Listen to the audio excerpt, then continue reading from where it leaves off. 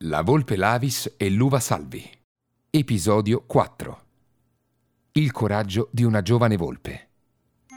Lavis crebbe ed il suo istinto, proprio quella mattina, gli suggerì in una calda notte d'estate che era arrivato il momento di tentare l'impresa. «Mamma, preparati, oggi è il grande giorno. Spero di riuscire a portare il miglior grappolo di uva Salvi». La mamma volpe, stupita, guardò il figlio negli occhi. Era orgogliosa di lui e gli fece solo cenno di andare. Non importava se sarebbe tornato o meno con l'uva, ma quel che contava era essere riuscita a trasmettergli il senso della sfida. Perché bisogna sfidare se stessi a volte, a testa alta, ricordando che fallisce solo chi osa, e solo chi osa può ottenere grandi risultati. Nel salutarlo, l'astuta volpe diede al figlio il suo ultimo insegnamento.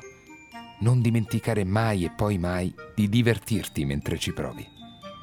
Provare gioia mentre tentiamo in qualcosa, per il gusto di tentare, è fondamentale.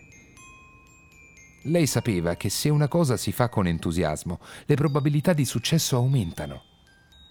Anche Lavis l'aveva intuito e rispose alla madre con un gesto di intesa mentre l'alba spuntava in lontananza. Dopo una lunga corsa, arrivò al vigneto. Con le sue abili zampe scavò una buca che gli permise di passare il recinto costruito dal contadino e si diresse spedito verso la sua meta, seguendo i riflessi di tutti i colori che i raggi del sole facevano a contatto con quei chicchi d'uva ancora umidi per la rugiada della notte da poco passata. Se anche voi, cari lettori, volete raggiungere la prelibata uva Salvi, continuate a leggere la storia della volpe Lavis e della nostra uva. Appuntamento al prossimo episodio.